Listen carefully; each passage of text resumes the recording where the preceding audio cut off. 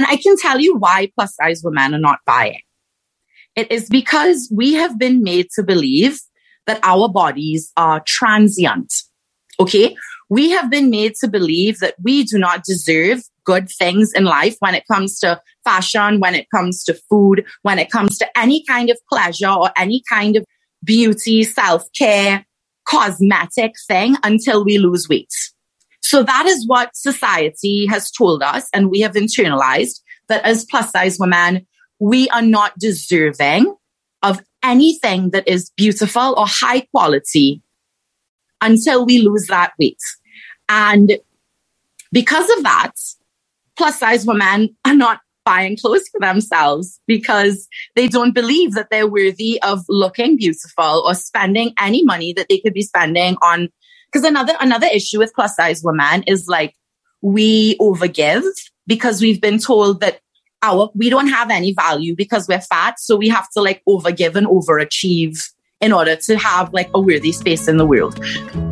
Welcome to the Revelation Project podcast. I'm Monica Rogers, and this podcast is intended to disrupt the trance of unworthiness and to guide women to remember and reveal the truth of who we are. We say that life is a revelation project, and what gets revealed gets healed. Hey everyone, welcome to another episode of the Revelation Project podcast. Today I'm with Sarah Hamel-Smith. We're going to talk about all things diet culture, fat phobia, starving ourselves, food guilt, body shame, being at war with our shape. It's its own special kind of torture, and what I've discovered is that no woman is immune to this. For plus-size women, what I've learned is magnify those feelings of pain by 100. Sarah Hamel-Smith is a New York-based TEDx presenter, plus-size model, storyteller, and digital influencer, represented by True Model Management. She is the co-founder of Plus Amplified, an organization dedicated to educating and empowering those who live in plus-size bodies, and serves as a catalyst for cultural and internal shifts towards size equality. After being body shamed for many years, she decided to be one of the people who changes the way beauty is defined in our society. Sarah has worked with several major fashion brands as a model, motivational speaker, and influencer, including Ella Quai, Veronica Beard, Universal Standard, and Tommy Hilfiger at Macy's, and she has been featured as a model and a writer in BTFL magazine. Sarah has presented at NYU and NYWICI as a subject matter expert and influencer marketing at FIT as an expert in plus-size fashion. Sarah's been featured on CBS News, Crain's New York, speaking out about the dangers of diet culture, and has modeled on Good Morning America, as well as in InStyle magazine as a plus-size style icon. She's also been featured on billboards in Times Square for New York Fashion Week. Hey, Sarah. Hello, Monica. I'm so excited and happy to be with you this morning. Thank you so much for having me. Oh my gosh, this is just such a pleasure. And thanks, just a little shout out to Libby for introducing us. We have a lot of Libby love here, don't we? Oh, I mean, the most love in the world for that beautiful, beautiful soul. God bless her. God bless her. And I love this idea of like seeing yourself on billboards in Times Square. I mean, oh my God, what is that like for you? Honestly, that brought up the most crazy stuff for me. You know, that whole idea of like, am I good enough? It's like, how much does the universe need to show you that you're good enough for you to actually feel like you're good enough? Right. Like, right? It has to, like, I always kind of love that idea of like signs that come in almost metaphorically on the billboard that have to like hit you over the head. And it's right. It's kind of like that. Like, I've arrived. Now there's this actual literal billboard showing me, featuring me in life size. In the center of the universe. And it's like, okay, Sarah, is this enough for you now to realize that you're good enough? It's so great. You cannot make this shit up. I mean, honestly. Yeah. Honestly. Well, this is such an incredible topic. And not only is it such a topic that I believe so many women can relate to, but I also just want to honor just how, again, the universe just creates these opportunities, right? Every one of the podcast episodes that I've been able to deliver and publish has been like a missing piece of the whole conversational puzzle. And it's so great to be able to, there's so many incredible conversations out there that really just provide so much insight and I think bring so much healing to us as we as women start to kind of understand that the narrative we've been given isn't the truth. Absolutely. And that deep, deep, deep trance, that deep, deep sleep of unworthiness that so many of us walk around on this planet with, especially women, and that we carry deep, deep, deep within our souls, that is such a lie. Mm-hmm. It's such a lie. Tell me, Sarah, I wanted actually to start by asking you exactly about that. For the trance for you, tell me about what did that look like for you? Give me a little background. So the trance started literally with the way that my soul was born into this world. I was literally born into the trance. So I came into this world under very, very unusual circumstances. My birth mother was having an affair with a married man and she became pregnant with me. And I am from a tiny little island in the Caribbean where everybody talks about each other and women rip down women for like wearing a cute dress. Okay. So I just needed to set the tone and the background for that story of the bravery of my birth mother to carry a child, which is such a public thing, and bring me into the world, into those circumstances. And it's something that I think about often when you're talking about the trance, that trance of unworthiness. I was born into that. My birth mother was shamed terribly. I'm sure. I don't know her. I've never met her, but I just know the context of where I'm from. And I cannot imagine the things that people said about her and just the bravery and incredibleness of that woman to walk that path and to bring me into the world with those circumstances surrounding her. She could have easily cancelled me and had an abortion. And by God, I would have understood, because I just cannot imagine what she went through and the strength that she had to bring me into this world. So my soul entered this planet in a very unusual way. And I was adopted the day that I was born by a family that wanted me and loved me and did everything that they could for me. They loved me. And that is, again, the divine grace of the universe that says, you know what, you're brave enough to do something. I'm going to support you. I'm going to take care of this child. So I was born into a family of people that really, really loved me. And I grew up with a lot of love. And so it was kind of like, I always kind of felt like people would look at me funny. And I always had this kind of sense of like, you don't belong here, from the society that I was in many ways, like subtle kind of energetic things, because I was always a very, very sensitive person. But I never understood what that was about until I was in my early 20s. And I found out that story of, you know, so I'm assuming that probably wherever I went, people would be like, oh, you know, that's the child that thing and was given up for adoption. And you know, it's so-and-so woman had an affair and da-da-da-da-da. And, you know, the crazy thing about all of this and like the story of toxic masculinity and all of that is just like, nobody knows who this man is. And that is, to me, like the wildest thing in the world. Is like everybody knew her and her story and the horrible thing that she did, quote unquote. And, you know, I'm assuming that this man probably told her a lot of lies and told her a lot that he loved her and she probably needed love and believed him. Anyway, so that was trance number one. Trance number two, trance of unworthiness in my life, came to me when I was 12 years old. I was a happy little child, a fat, happy little child. As a kid, I had asthma.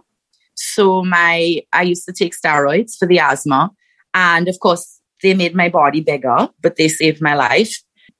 my uncle came to visit one day and he called me aside and he told me that I needed to lose weight and that fat girls are only good to fuck and that nobody would ever want me or want to marry me unless I lost weight. So I had to make sure and make it my priority to lose weight. And in my little child mind, I didn't really understand what that was, but that I understood that I wasn't good enough. I understood that the only way that I could ever be good enough is if that men wanted me. And I understood that I had to do whatever it took to make sure that I was attractive to men physically. My soul didn't matter. The success that I had in my life didn't matter. My career didn't matter. My friends didn't matter. Like, none of that mattered. My only value proposition in this world was my body being attractive enough for a man to want to have sex with me and marry me. So those were my 2 introductions into the trance of unworthiness that are very significant in my life. In my adult life, after much pain, self-work, all the things that we have to do doing the work, I had this crazy revelation one day because I used to hate that uncle. I used to hate him. Like, anytime he would come around, I would go and cry in my room. I was terrified to eat in front of him. Like, I hated him, right? And as an adult, when I was preparing for my TED Talk, I had this like crazy revelation that him, as well as all my family and all the people that body shamed me, they were actually doing it out of love, Monica. Mm-hmm. They were doing it out of love because they didn't want me to grow up into the world as a fat woman and bear the burden and the pain and the suffering of everything that comes into society when you have that thing called fat on your body. Mm-hmm. So what I thought was punishment and what I thought was done out of hatred, and as a little girl, I internalized this hatred. You know, I suffered a lot with body confidence issues. I was anorexic and bulimic. I suffered with eating disorders. I suffered with depression, anxiety, all kinds of wonderful things that come into your life. And I only realized in my adult life that they were actually trying to protect me. And all they wanted to hurt me into conforming, into having my body conform into what society would deem as appropriate, because they believed that that would make my life better. And it's better to come from someone who loves you than the world that's so mean and hard and awful to women who live in fat bodies or people who live in fat bodies. I can't even say that it's only women. It's fat is something. It's like you can be anything in this world but fat. That's the message that is, I feel like with all of this progression that we've had in society in terms of human rights, women's rights, LGBT rights, all of these things, this is one area that it's still okay to shame people for. It's still okay to shame people for being fat. The medical society shames people for being fat. The health society shames people for being fat. They say, oh, like, I'm doing it for your health. I'm telling you these things for your health. But at the core of it all, people should not be treated as less than human beings because of the size of their bodies or their sexual orientation or any of these things. And I feel like fat is something that is missing from the equation at a deep, deep level. Yeah, yes, absolutely, yes. And there's so much here, Sarah. Like, there's so much here. Thank you for sharing, that just incredibly vulnerable story about that 12-year-old girl. Oh, my heart. And, I want to say that there's also that way that we can see when we get older and we start this awakening process, we can see where the trance showed up, where, like you so eloquently pointed to those 2 areas, right? It was like there was that legacy that you were born into, that legacy of shame. Yep. That started really in the womb. And that, of course, is very much a part of our DNA, like very much a part of our cellular experience. And that there was something that as a young child you didn't understand, but that came more into your awareness as you started recognizing and then hearing the story finally about your birth mother. The other thing that you were pointing to is, of course, how society continues to kind of hold that trance in place, because there are it's on a rare occasion, right, that we're born into a family of an already awakened woman, which again, I want to point out is very rare, where she's being the counter voice of that trance. But most of us actually grow up in a culture and in a society, in a neighborhood, in a family that really reinforces those messages. And what you pointed to, and I think this place that you got to, which ultimately is a place of forgiveness, where you actually had that revelation about your uncle really doing that as a means of love in the best way he knew how to protect you. And also to honor that you actually were able to forgive him and set him free, because in doing that, of course, you set your own self free. It's just so beautiful. And Sarah, the other piece that I just think is so profound is, of course, having watched your TED Talk. There were so many other revelations that came up for you around when you really started to dive into this, when you really started to get curious about why is this such a thing, right? And what is the truth? And what is your truth? What came up? And I know, feel free, right? I know this is emotional. Ooh, there's so many things. Yeah. I have this very vivid memory. Mm-hmm. When I was a teenager, my mom wanted me to have braces, and I didn't want braces. I hated them. I thought that they were stupid. I didn't have a problem with my face or my smile, and I didn't want them. And they forced me to get these braces. So I wore the braces and suffered through them for about 2 years. And my graduation was coming up, and I did not want to have to wear braces for my graduation. So every time I went to the dentist, the orthodontist, he would tell me, oh, we'll take them out next time. We'll take them out next time. And one day I went home, and this is going to sound absolutely insane. I went home and I took a pliers, a pliers that you use to do work around the house. Yeah. I didn't even wash it. I took it and I broke every single bracket in my mouth. And my mother was horrified. She was horrified, because she had, meanwhile, had spent thousands and thousands of dollars to get me these teeth, right? And she was mortified, and she didn't know. And God bless my mother, because I am not an easy person. So God bless her for having this wild woman catalyst of a child, because it's not an easy thing to do as a mother when you don't have the language for it to understand what this madness is when you have a child like me. So we went to the orthodontist, and it was kind of funny because it was a very religious orthodontist. I'm sorry, as if it's not bad enough. Yeah. The guy was he was Presbyterian, and he would play this. No, he would play this crazy, really, really intense Jesus music every time that we went there. And this man, he's a very nice man. I mean, he really was. So God bless him. Anyway, I walked in there, and my mother had explained on the phone what had happened. They were prepared for my entrance. Oh my God. And everybody in the office looked at me like I was a complete lunatic. And I lay there on the chair, and he removed my braces. And today I have crooked teeth, and I am a plus size model. My teeth are crooked. And Monica, I love my effing teeth.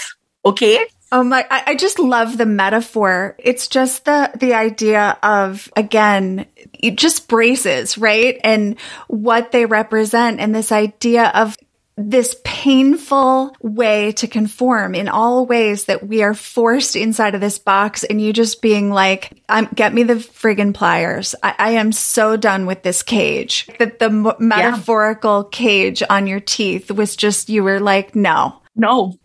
Just no. Mm-mm. And yeah, again, to God bless our mothers, right? That in so many ways, I think, the strength of their daughters, and just allowing that spirit, or trying to cope with the spirit of what we were bringing into the world and wanting to really break all of these invisible fences and not so invisible fences, to really speak for our own freedom, to demand it, and to have that also simultaneously be lonely, confusing, upsetting. Because I can relate so much to what you're talking about. Like, there's so many ways that I almost, to escape the conforming, that I would almost over amplify there was such a ferocity in me that would come up, such a fierce no. And I would act out in all of these different ways as a child. And it sounds like we're kindred spirits in that way, which doesn't surprise me. A madness, it takes you. I say the madness does take you. It's like a madness overcomes you and you're just like, I cannot do this anymore. I know. I can't. I know. And there is an actual fury to it. Yeah. There's a real fury to it. And I think because it continually kind of stomps on that value of belonging to ourselves, of being allowed to be who we really are. And so again, there's this way that this incredible spirit is born into this bigger than life personality. And I love all of the synergy here because, of course, it would take that kind of a fierce personality to take on what you're up to in the world, which is about really disrupting the way culture continues to propagate these lies around what beauty really is and this standard of beauty. And so I want to go into this a little bit more because I know that you see this, the way that media and society continues to perpetuate this trance in such horrible ways. And there are so many industries that this can show up inside of. And I'd just love for you to speak to a few of those, if you don't mind. Sure. I have two. One is a recent story and one is like a big industry, plus size industry story. So I'll start with the big industry story. So the trans in the plus size industry, 68% of women in North America are a size 14 and above. So let's think for a minute about how many people that is. Okay. 68% of women in North America. So a lot of plus size women have been historically completely excluded from the fashion industry ever since day one. We've just been like excluded or not given anything to wear. So that's one. Because, basically our bodies are like worthless to society. So it's like they're not going to want to like spend any money on themselves, wait, finish that sentence. Which is ridiculous, in my opinion. Yes. So, okay, so a lot of companies, fashion companies, are owned by wealthy white men. And they've started to look at the numbers recently because of the outpouring of requests from plus size women. Hey, like we're here, we want clothes, like we actually don't hate ourselves, like some of us and whatever. So they've been popping up with all of these different fashion brands that are selling plus size clothes, which then a little while later end up closing because they're saying that plus size women are not buying. And with COVID, the industry's not doing well. And I can tell you why plus size women are not buying.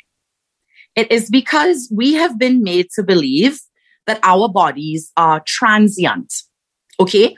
We have been made to believe that we do not deserve good things in life when it comes to fashion, when it comes to food, when it comes to any kind of pleasure or any kind of beauty, self-care, cosmetic thing until we lose weight.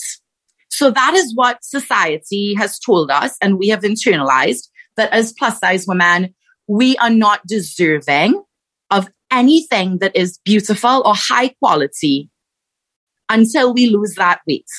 And because of that, plus size women are not buying clothes for themselves because they don't believe that they're worthy of looking beautiful or spending any money that they could be spending on.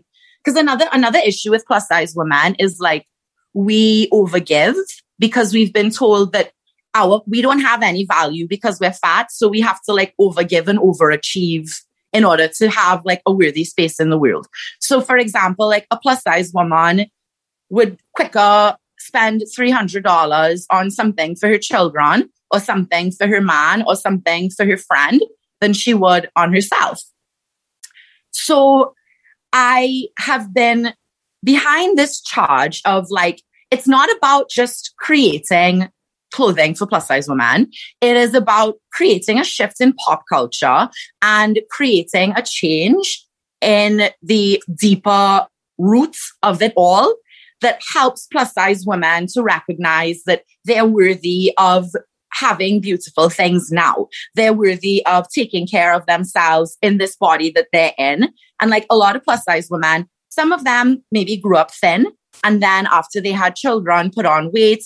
So there's also that added layer of like body shame and like, what the hell is this body that I'm in? I never had this body before. Like, you know, and I hate it and I have to lose weight and I have to starve and I have to punish myself because like, and you know, on and on and on and on and on. But basically like all the work that I do and continue to evolve and intend to grow is about shifting that trance of unworthiness for plus sized women and helping them to recognize that they are 100% worthy and good of wearing beautiful clothes right now, of eating delicious food right now, of using lovely, expensive products right now. Because the thing is, when you invest in yourself and when you give to yourself, you have so much more to give to the world. You have so much more to share with the world. And if you're saying that like you would rather give to somebody else than spend that money on yourself, you're going to have less and less and less to give because you're going to become more and more and more angry and resentful and depleted. Yeah. I mean, I honestly, like I'm sitting here really identifying the fact, Sarah, that we all have a relationship to this weight pressure, this thing. And if I really, there's an episode that I recorded recently and I had really started to, I haven't read the book yet, but The Body Is Not an Apology. I don't know if you've... Sitting on my table. I haven't read it yet, but it's on my table as my next in line. I have a feeling that's going to be a huge one because I think every woman who's listening to this has some kind of self-loathing body relationship issue. And this feels so important and so tragic to me because if we cannot feel safe and at home in our own bodies, where the hell can we feel safe? Where the hell can we feel safe? And, you know, it's kind of like women in general, just like we give away way too much of ourselves on a regular basis in relationships and we get so little in return. And I mean, this goes like so much further. Like you can see it when it comes to like the way that women are paid. Women are paid, I think it's like 70 cents on the dollar of men. I mean, it just like, it goes on and on and on. And it like expands in so many ways, but it comes from this like deep, deep belief that we are unworthy, that our bodies are unworthy. And society just kind of teaches us that it's like we're taught to like destroy and attack each other instead of realizing that like everything that we're trying to pull, we actually have within ourselves. And all of this just points, like, it's like the whole world is telling you, if you lose weight, then you'll be good and worthy. If you have a man, then you'll be good and worthy. If you have a thriving career and you're making all of this money, then you'll be good and worthy. And the most insane thing is that you don't have to do anything to be good and worthy. You start at good and worthy. And so many women, plus size, straight sized, and I would even say people, men that have feminine aspects to themselves, are caught by this very, very deep, very, very damaging trance. And that starting at good and worthy then just feeds into so many other things. When you really believe that you're good and worthy, you don't accept garbage from people. You invest in yourself. And, everything that we're taught just tells us to do the complete opposite. There's so many people that walk around on this planet who from the outside have this insane material and every other kind of success. They have the perfect looking family. They have perfect healthy children. They have thriving careers. They're making all of this money and they show the world this like perfect looking life and people are jealous of them. But they have this crazy, deep longing and this hole and this vacuum inside of them that sucks their ability to like actually enjoy any of that. Exactly. Because they don't feel like they're worth it. And I had a weird experience on Saturday. I was sitting down in this beautiful restaurant in Manhattan with with some friends, and we were drinking margaritas and having a beautiful time. And I started to feel like I don't deserve this life. Mm-hmm. So even me, someone who spends my life preaching and talking about this and working on myself 24/7, I was sitting there on Saturday with this deep, deep feeling of I don't deserve to have this goodness in my life. So this thing runs deep.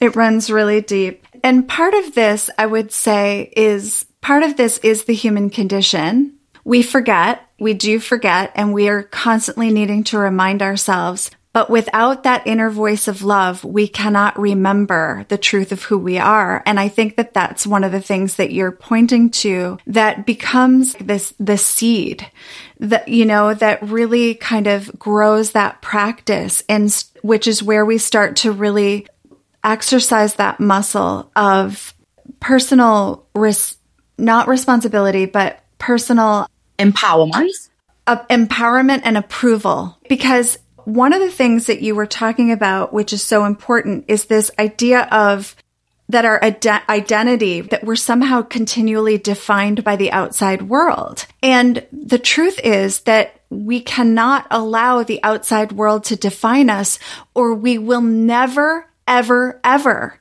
be happy. Because where we have to learn to be allowed to be who we are is from the inside out. And you were just saying as well that there's this way that you can look, everybody can look like they've achieved it, like the it girl or the it people who are out there and have this pretty picture life, except that when you learn and when you get an opportunity to really know those people, there's something that shows up that's like, oh my gosh, like we're all suffering in this way because we're all out there performing in a way that society and culture tells us that we need to be. And the thing is, it's like, when are we going to get that this is kind of this matrix, this trance that we're all kind of caught inside of, and that the only way out is by going in. And so it shows up in all these crazy ways. And the bottom line is that our identity is not this body. Our identity is not our size. Our identity is the ego. And our true self, the truth of who we are, is the essence that has no physical form, right? Is that spirit, that soul, and what we're here to really do and accomplish. And that's that sense of fulfillment that like nothing from the outside world is ever going to give us.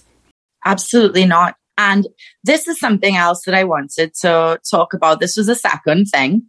Again, it starts with a little story. So I've been vaccinated. Can I get an amen? Okay. So well, I was like, margaritas in Manhattan. I mean, yeah, I've been vaccinated. Praise them be for that. So a couple of weeks ago, one of my friends had a birthday party on their rooftop. And it was the first time that I had been out in public with people that I didn't know. And throughout the night, throughout the course of, and it was like a proper party, you're like overlooking the city out in Brooklyn, DJ, like lots of people, everybody's out, the weather's beautiful, like really, really very special evening. And throughout the night, I was approached by about 5 different men that came up to me wanting to talk to me and flirt and say what they had to say. And the second that I mentioned my husband or mentioned that I was married, they all just skated away into the ether. So the next morning, I was thinking about it at a very deep level because I've been doing a lot of self-work in terms of the place of like the defined feminine and toxic masculinity and kind of understanding that balance of like male and female energy and how, you know, the patriarchy and all the things has been like impacting men, the way that men act and all these different things. So bringing it back to the story, I was thinking about the fact that the way that most men operate in the world is that they have no interest in knowing a woman unless they can fuck her. Mm-hmm. Unless they have access to her vagina, they have no interest in anything else about her soul. And I have a lot of young friends that are single, and I see them get into these situations over and over again where they are just being hurt and used by men over and over again. And it makes me feel sick and it breaks my heart because these women are some of the most beautiful, gentle, kind, wonderful, evolved human beings ever. And just knowing them as a friend is such a great honor, far less being given access to the intimacy to have sex with them or to have access to that part of their souls in that act. And again, talking about the trans and toxic masculinity, it is just so rampant right now. It is just so active. And you know what? It's not fulfilling men either. Mm-mm. It's not making men happy either. And it is just so damaging to women. It is so destructive and damaging to women. It is. And, you know, I go back to, it's reminding me of what you were talking about earlier with respect to a woman's eligibility. Can you say that again? I'm sorry, I missed that part.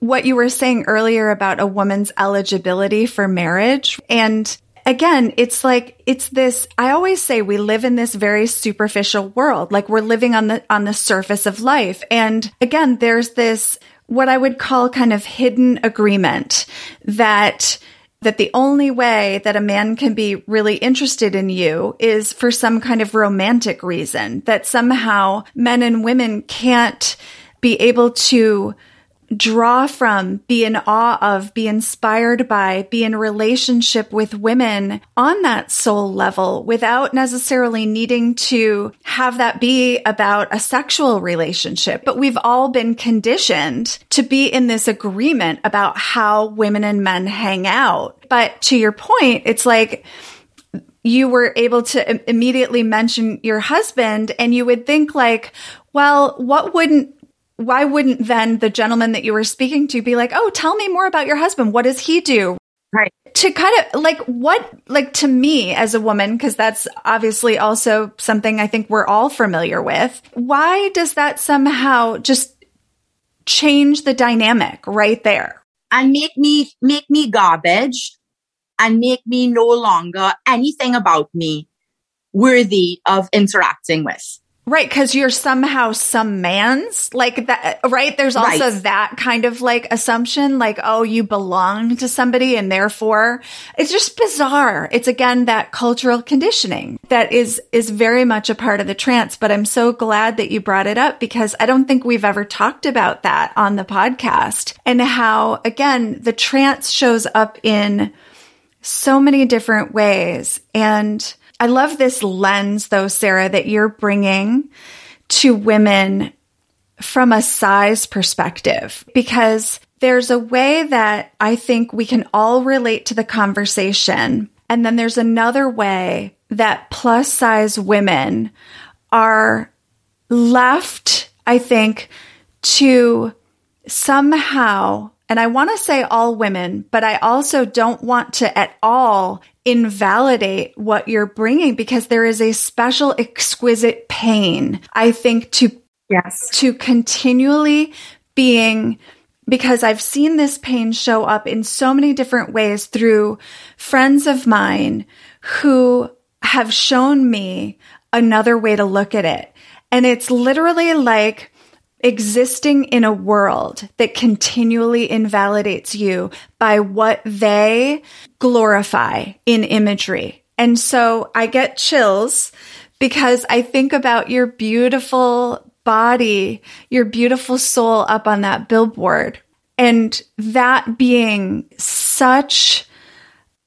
And I just want to remind all of us who are listening. We talk a lot about the goddess, and the goddess, if you were to like look back at like Willendorf, okay, there's a reason that we study mythology, and I always point women to mythology and archetypes because there's so much to learn, because there's allegorical stories that we have more to learn about our soul development by studying those myths and those legends. And so if you look back at Willendorf, for example, you saw this voluptuous, big, fully embodied, fully permissioned woman who was the goddess. I mean, she was all about the nurturing, the Mother Earth. There's a way that and this is how fickle we are in this society, because Sarah, wasn't it you and I were trading images of Barbies throughout the years?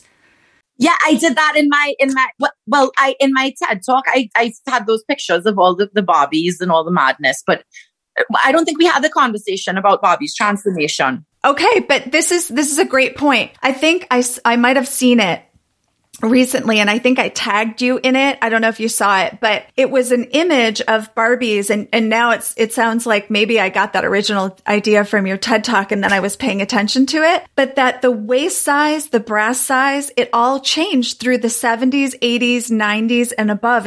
Just suddenly like this is in fashion. And now women are taking out their ribs in order for their waists to be small enough. Can I bring something you're talking about? Talking about ribs, it's like man gave us our rib and now we're giving him our rib. And that's that story. That's again the story that we somehow as birthers of the world came from a rib. I mean, give me a friggin' break. Okay, first of all. But yes, to that point, I mean, it's kind of ironic. So I'm just going to call bullshit on that patriarchal story.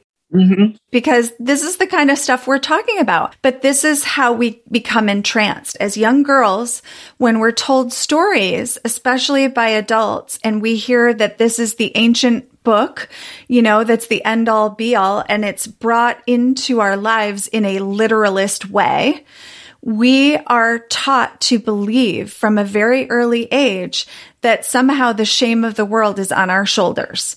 Mm-hmm.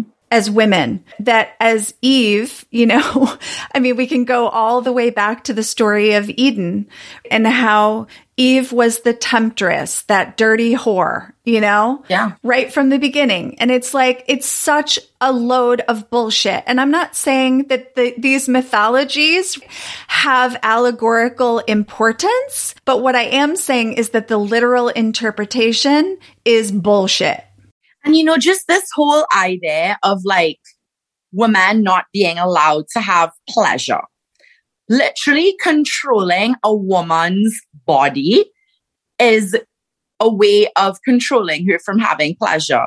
Do not eat that delicious chocolate. Do not have a sugary cocktail with your friends. Do not eat that French fry. Okay? Do not enjoy food. Do not enjoy your body's feelings that feel good. Right. I mean, these are all of the ways that women have been controlled. I mean, this goes way, way, way back. And it's something that we all fall for. We've all been buying it. And I love that hashtag, not buying it. Right. Because, and there are organizations out there like misrepresentation. I think it was originally, that was the name of it. I don't know what it is now, but it's so important for us as women to point to these bullshit things and speak truth to it because... But I need to say something, Monica, and we're talking about pointing. When you point, I just need to share a word of caution to you out there that like doing this work, get ready to have gasoline poured on your head. Mm-hmm. And be lit on fire. Oh, yeah.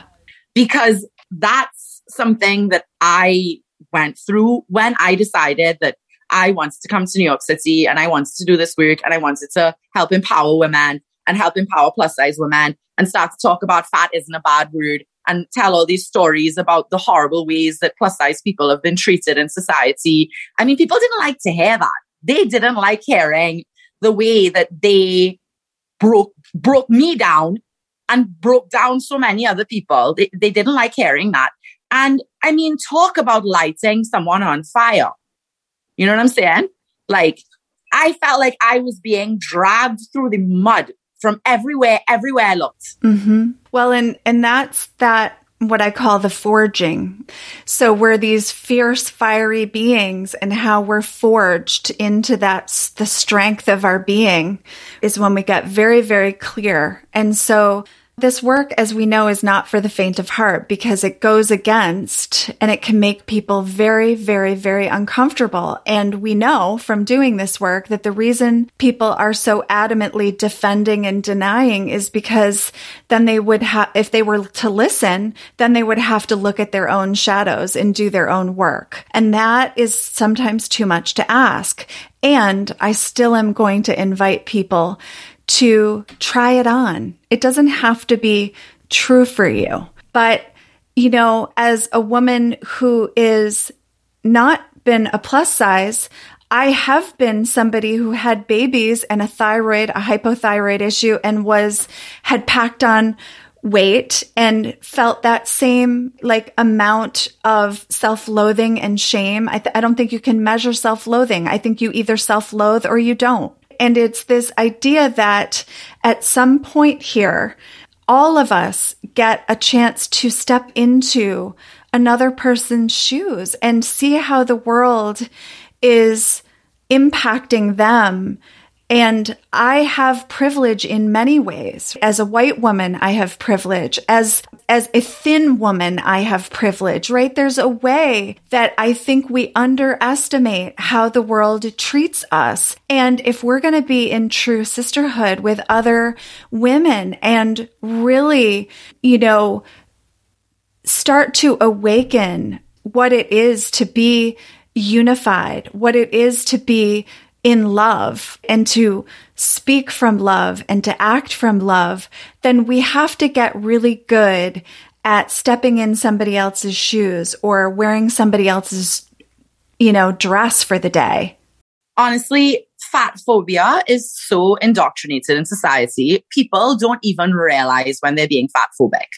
Like something as simple as sitting down to a meal and my size 0 friend going off about how fattening the thing that she ordered is and how bad and naughty she's being by eating it. And I'm like, I weigh 240 pounds and I'm size 18. Like, you're sitting here talking to me about how disgusted you are by your own body when... What do you do, Sarah? What do you do when that comes up? Now, first of all, I try to encircle myself with women that are body positive. I have a wonderful assortment of women in my life now that are of all shapes, sizes, ethnicities, identities, the works. And I try to really immerse myself in that and surround myself by that in terms of the media that I choose to consume and all the different things. But when I encounter situations like that, I used to get very, very angry and I used to get very, very hurt. But again, just like the story of my uncle, I recognize that it's not that these people are bad people. It's just that they're in the trance. They're in the trance. So I try very gently to direct the conversation to something that is more loving and something that is more kind about themselves or about their bodies or about food. And if they don't get it, I just let them go with love. And I just say a little prayer in my mind that they will learn to somehow awaken from this and love themselves, because it is a very miserable way to live when you are constantly terrified of everything that you eat, when you are constantly terrified of not looking stunningly beautiful at every single given moment. And it's like a constant state of fear. It's a constant state of oh my God, my hair isn't done and and my body, is bloated because I have my period. And like, everybody's going to like look at me and say that I've gained weight and like, oh my God, like I can't eat this and I need to like starve myself. What kind of life is that? I know. What kind of life is that you are living? How can you be happy like that? And I know I can speak from this because I lived it. I used to starve myself to the point that I was fainting in school. Mm-hmm. Okay. I used to sit down with my girlfriend at lunchtime and talk about all the things that we would eat if it wouldn't make us fat. We would literally sit down for our entire lunch hour, eating one granola bar and sharing one. The ones that the Nature Valley ones that come with the two, we would share one. And we would talk about all the things that we would eat if it wouldn't make us fat. How sick is that? How sick is that? Like the fantasizing. It's just like the withholding from ourselves. Sarah, I want to read this because you wrote it. Okay. But it occurred to me as so beautiful. So this is from one of your Instagram posts. Behind the eyes of every woman, there is a powerful and universal force that lays dormant, waiting patiently to be awakened. It is activated when she does the difficult work of going deep within, learning to trust herself, to listen to her intuition, her body, the song of her soul. Every time she refuses to allow herself to be used or objectified, every time she gives at her own expense, the call for healing grows stronger. Ignoring this call shows up in the form of depression, a deep feeling of soul-wrenching torture and dissatisfaction. But there's a way out. Every time she stands up for herself, every time that she knows the answer is yes when the world says no, and she bravely follows the call of her wild heart, she gets one step closer. The beautiful thing about this difficult and painful process is that every time a woman takes the step towards healing herself, she begins to heal the world. She is able to shine her light into the lives of those who circle around her, to help others to relight the candles of their own souls and step forward, claiming their inner light. This is the power of woman. This is the power of community. So beautiful. That sums it up, Monica. I know. That's been my life. There's an incredibly powerful affirmation that I encountered the other day when I was, when you start to like unravel and open the Pandora's box inside of you and you're like, Jesus, like, how am I going to get through this? I found this incredible quote that was written by a woman. Her name is the Holistic Psychologist, I believe, on Instagram. It says, I forgive myself for the things I did when I was in survival mode. I have lived most of my life in survival mode, and many of us live our lives in survival mode, doing things that we know on the surface are not in our best interest, doing things that hurt and damage ourselves because we don't know any better. And then when we learn better, we beat ourselves for it and we torture ourselves for it. And it's just so sad. And that incredible aphorism or whatever it is that you call them, like just saying that to yourself, it's important to forgive other people, but I think it's most important to forgive yourself. Mm-hmm. All of us on this planet, we are doing our best. It is hard. And even someone who may be listening to this podcast and hearing conversations like this for the first times in their lives, forgive yourself. Forgive yourself if any difficult emotions are coming up when you're listening to this stuff and maybe feeling ashamed or bad for acting in ways when you didn't know any better. Forgive yourself. Mm-hmm. You're doing your best. Mm-hmm. We're all doing our best here. We really are. We're all doing our best. And awakening is painful. It's painful. And I think the hardest thing for us to recognize when we're in pain is to actually go to ourselves as we would our best friend who is in pain, and to just metaphorically put our arms around ourselves and just love ourselves through the pain, because it's actually, that is the biggest piece that I think continues to perpetuate the trance, is that if we don't develop and strengthen that inner muscle of self-love, we're never going to break out of that trance. And the beauty of breaking out of the trance, while it can be incredibly,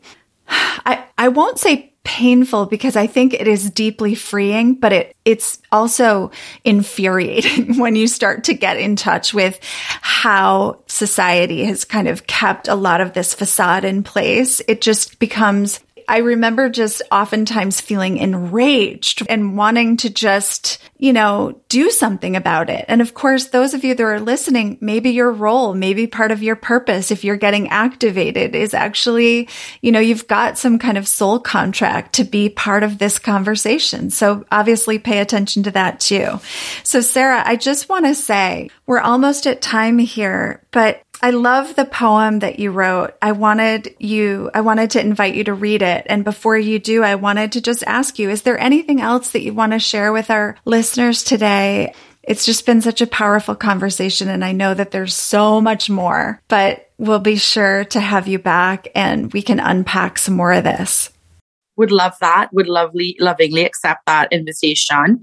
I would just like to share that, I'm in the process right now of birthing a workshop that I know is going to be very, very powerful and very healing and very helpful. If there are any of you out there that have ever felt like your body wasn't good enough, who have ever felt like you were not good enough, and you are starting that journey and you don't know where to go or where to turn to, guys can please follow me on Instagram at the Curvy Trini. Feel free to reach out to me anytime. And I would love to be able to have the privilege to share that workshop with you when it comes out. Also, through our organization at Plus Amplified, we're going to be sharing some resources for plus size women to really start to learn how to unpack all of this, because it's a lot. Like you had mentioned earlier, Monica, the experience for the plus size woman. If you think like straight size women have pain, like plus size women, our pain runs so deep, and it's so frightening because there's so few resources out there in the world for us, because that fat phobic thing is still very, very active in society. So there are very few places where you can find a community of like-minded people to help guide you through this process and learn to love yourself through all of the different facets. So please, again, follow us along on Instagram at Plus Amplified. We're going to be having all sorts of cool mindset transformation workshops, events, in person, online, all coming up again in the future. We've got one coming up for Mother's Day. So please, I would love to connect with any of you in any way that feels helpful. And, that's what's coming up soon. In terms of the poem, would you like me to share that poem? I would love it. And I just, again, I'm such a fan. I'm loving reading all of what you're sharing, and highly recommend. We'll of course have all of Sarah's links in the show notes, but yes. So let's end with your poem. All right, let's end with my poem. And on that night, the women danced and swung their mighty hips. They laughed from their wombs and their bellies and their bones. Finally, they realized that the world was not outside of them, but within. Everything that they had been searching so desperately for, they had been carrying inside of them all along. Love you, girl. Thank you so much. Love you, Monica. Thank you. Thank you so much. And for our listeners, more to be revealed.